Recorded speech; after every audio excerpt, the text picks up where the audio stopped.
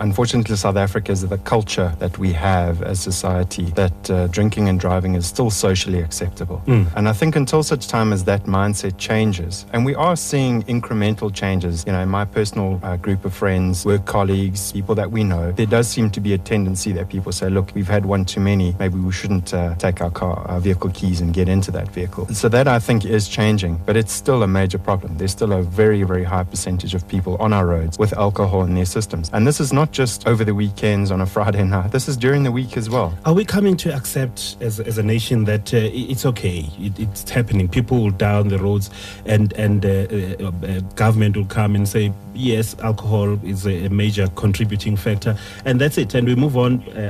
2014 again, we're talking the same. 2015, have we come to accept that? It seems a bit like that. Every year the numbers come out, and to your earlier point right from the start, we kind of go, oh well, the figures are 1,400, 1,500, whatever it might be, and those just seem to be the figures every year, but nothing's changing. And I think really that's got a lot to do with a lack of enforcement. People really do what they do on the roads because they're permitted to by government. There's not enough enforcement on our road. There are not enough police officers on our roads. There are only 17,000 to manage a vehicle population of about 10.5 million. We need probably another 100,000 police officers.